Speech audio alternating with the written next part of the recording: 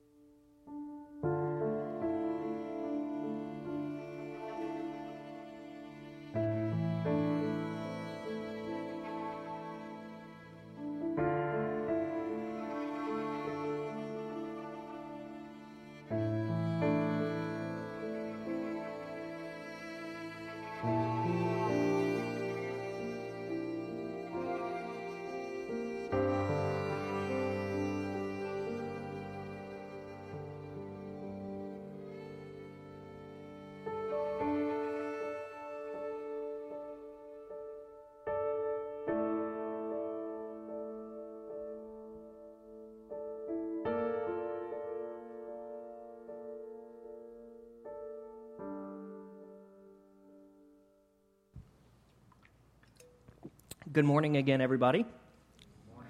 That was weak. Come on, we can do better than that. I've been drinking coffee. Good morning. Glad to see everybody here. My name is Patrick Cherry, the pastor here at Christ the Word Church. And for those tuning in online, a special welcome as well. We are in week 5 of this season in the church, because the church, as we've learned and talk a lot about, has its own calendar. In fact, it has its own start date. It has its own new year that starts at a different time because we just like to be different. But this season that we're in right now is a season of Lent, and it's the 40 days leading up to Easter. Technically 46, but Sundays don't count. So that's how we get 40. And we are in week 5 of Lent. And believe it or not, starting next Sunday, we enter Holy Week, where we have the week leading up to Easter and a lot of important observances there. And in fact, we'll be having our own Maundy-Thursday service, not this coming Thursday, but the following Thursday at our house for anybody who wants to join.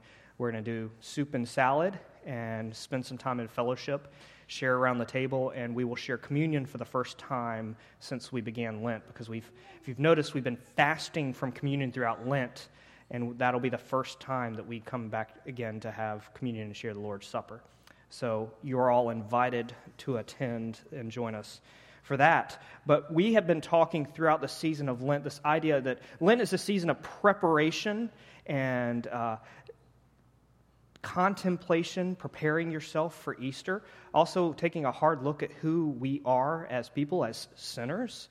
And this series, Unburdened, is all about looking at this clutter in our lives, because we all have clutter that burdens us and weighs us down. And so we've been looking at how can we unburden our lives so that we can be more open to God in our lives. Because how often do we shut God out because we just have too much stuff? And so we've been talking about that, and we've discussed some things about me, myself, and I last week, about how we can be so focused on ourselves that we get in the way of God. We've What else have we talked about? We've talked about being busy, how busy we can be, our schedules. What else? Anything stick out? Or it just hasn't been that memorable of a series? You weren't there. Noise. We talked about the noise. That's right, the noise in our life. Well, this Sunday we're going to talk about convenience. But before I go any further, I need some guidance from the Holy Spirit. I need some prayer. So let's go to God in prayer. Let's pray. God, we thank you for this day, this opportunity we have to gather in your name to worship you. It is all about you. But Lord, we also recognize in our worship of you that we need you desperately. We need a word from you. We need to have you constantly speaking into our lives. And so we pray that as we take this time in worship to listen to what you would have to say to us, that you would silence any voice in us but your own. As we look deeper into your scriptures and into your word, Lord, we pray that you prepare our hearts and our minds to receive that word, that you'd open them for us. We pray for those sitting around us, that you would open their hearts, their minds, their ears, their spirits to receive your word. And Lord, I pray that as my words stray from yours, may they fall away and quickly be forgotten. But may your word, your truth, and your promise remain upon our hearts forevermore. In Jesus' name we pray, and all the saints said, amen. I remember when I first set foot into my very first Super Walmart. Does anybody ever remember when Super Walmart started? Some of the older people in here. Some of the younger people, that's all you've ever known if you've ever been in Super Walmart. But it was when the superstores first began. It was a revolution, and Walmart was one of the earlier adapters, or at least they were so widespread that was the first experience many of us had to a superstore. I mean, in my small hometown in South Boston, Virginia, there weren't many options. In fact, the whole county and neighboring counties came to our Wally World. And there was something about stepping into a Wally World on steroids. I mean, imagine you're walking into the store, and in the same store, you can buy paper for your printer, a CD from the bargain bin. Kids, CDs are these little discs that hold digital music before we could download it on the internet and steal it for free.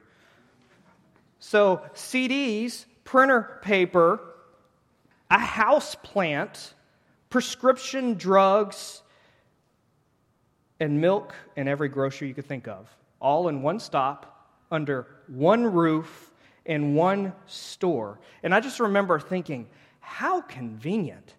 Can you get more convenient than that? There have been convenience stores for a long time, but they had a limited variety of things. And here at Super Walmart, you could buy everything you needed in one place. You didn't have to go to 5 different stores anymore. You went to one. Do you like convenience? Who here likes convenience? Show of hands, like convenience? Absolutely. Because if I ask the question, the inverse of that, if I asked who likes being inconvenienced, who would raise their hands? Yeah, nobody. I mean, who wants to be inconvenienced? Who says, inconvenience me as much as possible? I want to waste as much time, as much money, and as much sanity as possible. Keep your convenience to yourself. Who says that? Nobody says that. Nobody wants to be inconvenienced. And I have to say that convenience took on a new meaning when Kate and I became parents. Parents in the room, I mean, convenience. Absolutely. I mean, because it is a huge deal to take kids to a store with you. You're lucky if you get one stop. Because there's the loading in the car, there's the unloading, there's the grabbing a cart, there's a sanitizing the cart. If you have a kid that has issues with his immune system, you have to sanitize the heck out of that cart. And so we sanitize the cart, we get the kids in, we dispense snacks. You pick up snacks that inevitably fall to the ground because I don't like being one of those people that just kicks it under the shelf. Because I know that it gets nasty under there, but that's just me. And so you're dispensing snacks, you're putting stuff in the cart, you're taking stuff out of the cart that little hands have put into the cart. And then you got to go check out, and they're still grabbing stuff off the racks, and you're trying to keep them away from that and the conveyor belt because they want to put their hand on the conveyor belt. And it's just, oh my gosh. It makes even the best parents go insane. And so you're lucky if you get one stop. So you want a store that has everything from prescription drugs to a house plant. You need that kind of place. We need convenience. and I want as much convenience as possible. We've seen dramatic shifts in convenience in our culture, haven't we, over the years? I mean, even in my lifetime, I've seen dramatic shifts in convenience. I remember our first family's TV. The first remote we had were us, the kids. Go change the channel. Okay. And then we got remotes, and then you didn't even have to get up unless you lose the remote, and then you don't want to get up to find the remote. Apple TVs, by the way, you can control from your phone. I've just learned that. And then TV dinners. Remember in the 80s when TV dinners became all the craze? They'd existed before then, but it was in the 80s that the first microwavable TV dinners happened. I remember fighting Mom and saying, I want to lean kids' cuisine or whatever those things were. They had the nasty little brownie thing, and yeah, always overcooked, because how could you cook everything all together? But it was awesome because we put it in the microwave, and then instantaneously it came out. And as kids, we lacked taste buds. And so there's this shift to convenience. Everything has moved to being disposable. I mean, even our cell phones now, because it's all about convenience. And this started in the 80s, too, because that's when paper products became all the craze of, we just put it on a paper plate and then just toss everything. Look at our landfills now because of that. But convenience stores have had to switch to being open 24/7. Isn't it amazing how many stores are open, even on holidays now? When it used to be, you reached an hour and you were done. I'm sorry, you needed diapers in the middle of the night? Too bad, got to wait till the morning. But now, there's so many stores open 24/7. And then online shopping. It doesn't get much more convenient than that. You can shop from your couch in the middle of the night, in your PJs. Of course, being in my PJs has never stopped me from going to Walmart. We live in a culture of convenience, don't we? We want it as convenient as possible. We want our food fast, good, and ready to go. We want our videos on demand. Because, again, these kids will never know the joy of going to a video store to see if the movie you wanted to rent was even available. They won't know the pain of looking behind the box and not seeing a VHS because they're all checked out. In what ways do we search for convenience? What ways do we look for convenience? Where do we need convenience in our lives? You see, I'm all for a search for efficiency and convenience. You can ask Kate. She's married to me. I'm all about efficiency. In fact, I drive her crazy sometimes because when I'm doing something, I don't want to be messed up because I have the efficient way to do it, the most efficient way possible I know. It sounds a little egotistical, but I do. Hush, my dear. This is my time to speak. I'm going to pay for that when I get home. But I'm all for efficiency. I'm all for convenience. But I wonder, can convenience ever be a burden? Can we ever take it too far? Let's bring this question of convenience home to us. Should a church be convenient? That's a big question, isn't it? A little nuance there. It's a little different than a yes or no. I mean, here I am. I'm a pastor and a church planter. I think about this question a lot. As I'm looking to our culture, how convenient should church be? Should a faith community be? Because on one side, we want to remove as many barriers as possible that stand between people having this life-changing relationship with Jesus, experiencing this hope and healing that we talk about in our community. We want to remove as many barriers as possible. We want to contextualize the gospel. That doesn't mean we change the message. The message is timeless.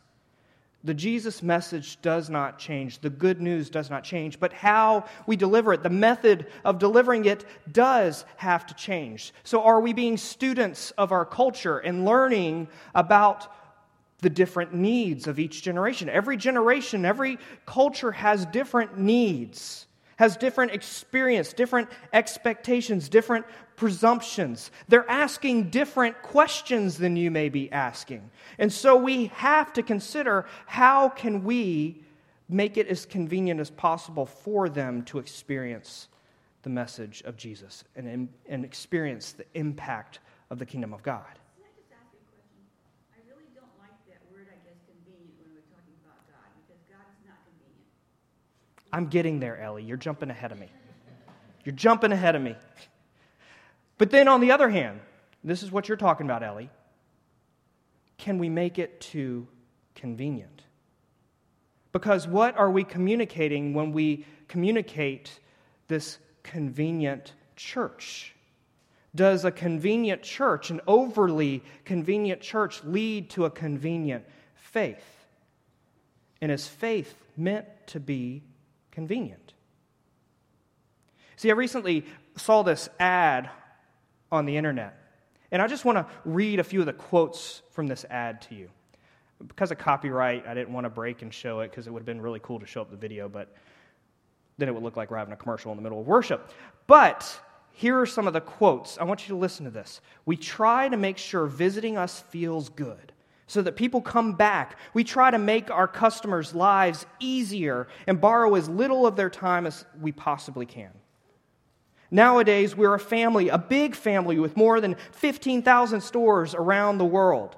Together, we will become the world's preferred destination for convenience and fuel, taking care of people's time and making it easier for everybody.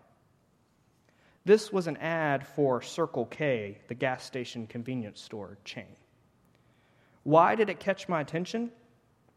Because I could just as easily see a church utilizing the same ad. I mean, listen, feel good, easier. We want to borrow as little of your time as possible. We're a big family, a big conglomerate with campuses nationwide and all over the world.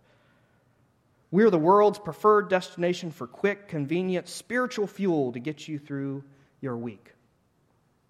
You ever heard somebody say, well, I just got to go get my fix. I've got to go be fed so that I can get through the week.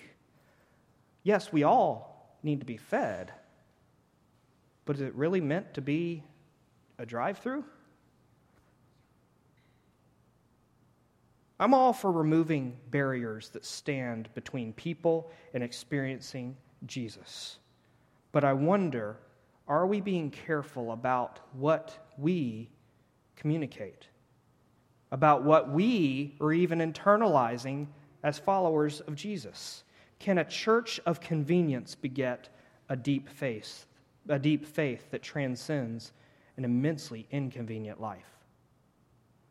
It doesn't matter how many conveniences we have, life will be inconvenient, won't it? We're making great strides, but there's always going to be things that are going to inconvenience us. There's always an obstacle up ahead. If you're not in a valley now, you're either heading into one or you've been heading out of one. We're all going to experience that. And can being overly convenient lead to a deep faith? So as we approach Palm Sunday and Holy Week, it's hard not to consider the Garden of Gethsemane, the passage that Rachel read for us earlier. Jesus is clearly grieving what is to come and the weight of the moments that follow.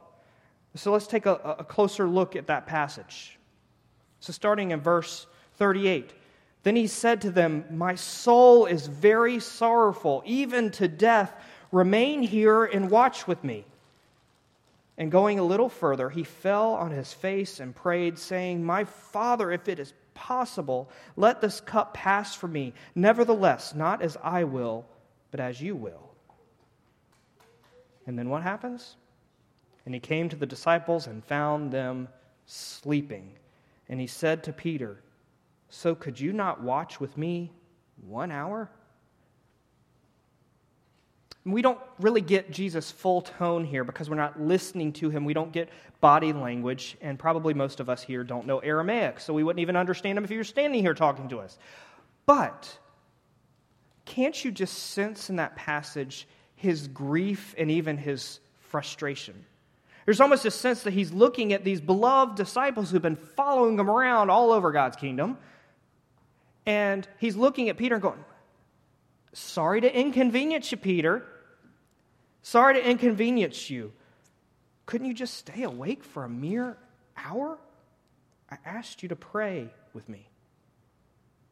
But before we spend too much time knocking the disciples here, let's keep in mind these are the very men who left their livelihoods, who left the convenience of a life they knew for this unknown life following this itinerant preacher around the globe. People didn't do that. And so it's these individuals that we're talking about, these men who would later become martyrs for their faith to advance the message of Jesus.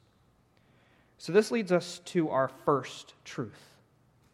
An unburdened life is not an easy life. It's letting go of the temporary to embrace eternity. Because as we're listening about this message about convenience, you may be thinking of well, you said we're going to be unburdened. I wasn't expecting to come and be guilted by the pastor, because that's what you do, isn't it, Pastor? You just guilt us? Why talk about this in a series of being unburdened? Let me be clear on a few things. What we are discussing in Unburdened is not about a life of ease. We're not talking about live the easy life. That's not the gospel message. It's about removing the unnecessary clutter that keeps us from living into our full potential in God. The stuff that clutters our hearts, our minds, and souls and crowds out the Spirit of God in us. I never once claimed we're talking about a life of ease. I don't want to ever lead people in that direction. A life of faith is not a life of ease. Following Jesus doesn't mean everything suddenly just clicks into place and it's smooth sailing. In some ways, it does get harder. In a lot of ways, it gets harder. But that doesn't mean it's not worth our pursuit. I want something more for each and every one of you. Just as I want this for me. I want to experience an unburdened life with great purpose and great hope. That's what I want to experience, and that's what I want for each and every one of you. To want something beyond yourself, something greater. The way to Jesus is not a convenient path. It's a path full of obstacles, challenges, turns, and dark valleys. It brings us to great heights at times and will forever change your life. It's a path we cannot walk alone. We join with each other and we walk hand in hand with our God. It's the ultimate fulfillment of our designed purpose. And while we will not find ease, we can find peace. It may be far from convenient, but let's consider our second truth. A faith that requires little does little good. See, this is why we're talking about convenience in this unburdened life. And this is the danger that things can lead if we make things too convenient. Now, I'm not talking about, hey, let's go build a wall out front to make people scale it Spartan style to get into worship. Probably going to turn some people away. Not the best thing. Though it would be kind of cool to have a Spartan wall out there, I'd say, or jump over the flames, But a faith that requires little does little good. Dietrich Bonhoeffer, I quote him a lot because I admire the man. Dietrich Bonhoeffer, this German pastor theologian from the earliest 20th century, he wrote a book called The Cost of Discipleship. And he puts it this way: when Christ calls a man, he bids him come and die, is what he says. When Christ calls a man, he bids him come and die. Doesn't that sound like a great invitation? Hey, come and die with me. Okay, sounds great. Let's do it. But he goes on to say this: grace at a low cost is in the last resort simply a new law which brings neither help nor freedom. A faith that requires little does little good. It doesn't make a difference in your life. Grace at a low cost, it's not freedom. It doesn't help you. This is the danger of believing in and observing a faith of convenience. Jesus did not die for comfort, did he? I ran across this wonderful article written by a professor at Western Seminary, Ryan Lister. And in it, he talks about convenience and this comfort. He says, convenience, the worldly pursuit of ease, has become the enemy's battle cry, or better yet, whisper. In the war of our modern souls, Satan's strategy has morphed from direct opposition to subtle enticement. Don't we see that a lot in our culture? It's all so subtle. He goes on to say this, in most American churches, the battle is being fought with wireless routers, HDMI cables, and standing desks and lumbar supports rather than the lashes, stones, rods, and chains of old. Today, most of us in the West calculate our significance by our Facebook friend count, newest technology, iPhone notifications, or 401k. And then he says this, the enemy has recruited our own hearts to fight against us. The enemy has recruited our own hearts to fight against us. The problem then lies not with convenience, though we are talking about convenience, but with what our hearts make of it. What does your heart make of convenience? See, the dark appeal of temptation is to twist good things into idols. We've mentioned idols a lot, haven't we? And how we could take these really good things and they can become idols in our life. One of the idols I see so often in today's age is we turn our kids into idols. And kids are good things, at least most of the time, maybe half the time. But we love to just turn them into idols and they become our sole pursuit. Is that how it was designed to be? No wonder so many empty nesters look at each other one day and realize they no longer know each other because the kids were the idol in their relationship. Good things become idols. Dark appeal of temptation is to twist those good things in idols. Convenience steps in front of God and steals His worship. The world's empty promises silently hijack our affections. We let cheap knockoffs of fulfillment obscure the true beauty of our nail-torn Savior. Let's be clear about something. Jesus didn't die a convenient death. Jesus didn't die a convenient death for a life of ease. There was nothing convenient about the way Jesus died. We can sense His torment in that conversation and His prayer in the Garden of Gethsemane. There's nothing easy about what Jesus was about to partake. He talks about the cup of wrath, and He's going to have to drink from this cup, and He doesn't want to do it. He realizes the pain, the anguish that awaits Him, and He doesn't want to do it. Who would blame Him?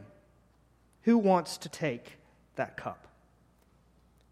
And we will be reminded in Holy Week of the extent of Jesus' torment, suffering, pain, and His brutal death. But it wasn't for nothing. Jesus didn't leave the eternal convenience of heaven for the fleeting conveniences of this world. His death has a deeper meaning, a deeper purpose. If Jesus wanted convenience, He would have stayed in heaven. He has the life up there, you know. He's got a throne right next to the Father. Cloud real estate. I guess there's clouds. We don't really know what heaven looks like, but that's how it's always depicted. So there's wonderful real estate in heaven, this cloud real estate. But Jesus left heaven. He stooped to our level to become one of us for a deeper purpose. And it wasn't for something so simple as a life of ease. Leads us to our third truth. Jesus' death unburdens us for a greater purpose. That's why He died. to free us for a greater purpose. That is the truth of the gospel. The good news is not that you're just forgiven, which is amazing news, but you're forgiven for a purpose. God has designed each and every one of us for more. Don't you want more out of life? Isn't there an itching inside of you that just is constantly clamoring to want more? There's got to be more to this life, because there is. There's more beyond this life, too. There's eternity. Jesus paid a high price for us. But for what? For us to live a life devoid of struggles, hardships, and purpose? Is nothing required of us? We were bought by costly grace, not a cheap grace like Bonhoeffer spoke of. We do not and cannot and will never be able to shoulder the cost of this grace. But it is this costly, nonetheless, grace. It's costly. We just did not pay it ourselves. Even though the price for our own failures, rebellion, and blatant disregard for our Creator and our created purpose should be ours to bear. It's rightfully ours. Just as we sang in our song of confession earlier, we're due judgment. Just one wrongdoing fringes upon the law of God, and we deserve death. But someone else paid the price. Bonhoeffer goes on to say this in his book. Costly grace is the gospel which must be sought again and again and again, the gift which must be asked for, the door at which a man must knock. Such grace is costly because it calls us to follow. It is a grace because it calls us to follow Jesus Christ. It is costly because it costs a man his life, and it is grace because it gives a man the only true life. It is costly because it condemns sin, and grace because it justifies the sinner. Above all, it is costly because it costs God the life of His Son. You were bought at a price. And what has cost God much cannot be cheap for us. Above all, it is grace because God did not reckon His Son too dear a price to pay for our life, but delivered Him up for us. Costly grace is the incarnation of God. No great work has ever come easy. No great work has ever come easy. It requires focus, hard work, and dedication. Do you want to be a world changer? Do you want to help shape the world into what it can be? Do you want to have a faith that can weather the storms and help you through all the hardships of life? I mean, who wants a faith that's just going to crumble when you hit a hard time? Yeah, sign me up for that one. I'll take the cheap faith that'll fail me when I need it most. Don't we want a faith that can weather the storms and help us through those hardships that are bound to come? Do you want to be close to a God who is far greater than your distress and with you when the storm wages? Jesus died that you might have more, know more, be more, and live for more. A faith of convenience will never take you there.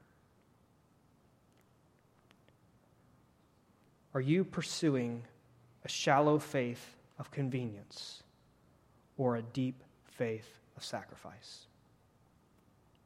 Only you can answer that question for yourself. Jesus wants you to have a life and have it to the full, he says in Scripture. But are you willing to live the full life that he offers? If Jesus paid so high a price for our salvation, what do you think our response should be? Following Christ leads to something better than the world's temporary comforts. It leads us to a true and better rest. We know the end. The hard road leads to God himself. Your salvation guarantees an eternal world that outshines all the false conveniences of this world. But are we willing to live the inconvenient faith? Let us pray. Almighty God, we pray that you would help us to first break down all the barriers that stand between us and others hearing this life-changing message of Jesus, this good news of grace and love and forgiveness and hope and healing and purpose that he offers. But as we seek to share this message with others and remove those barriers, Lord, we pray that we would not convey a convenient faith. And we pray that we would not come to believe in a convenient faith. Help us, great God, to have courage and be bold in our faith, to live it inconveniently, so that we might know the true peace we find in your presence. In Jesus' name we pray. Amen.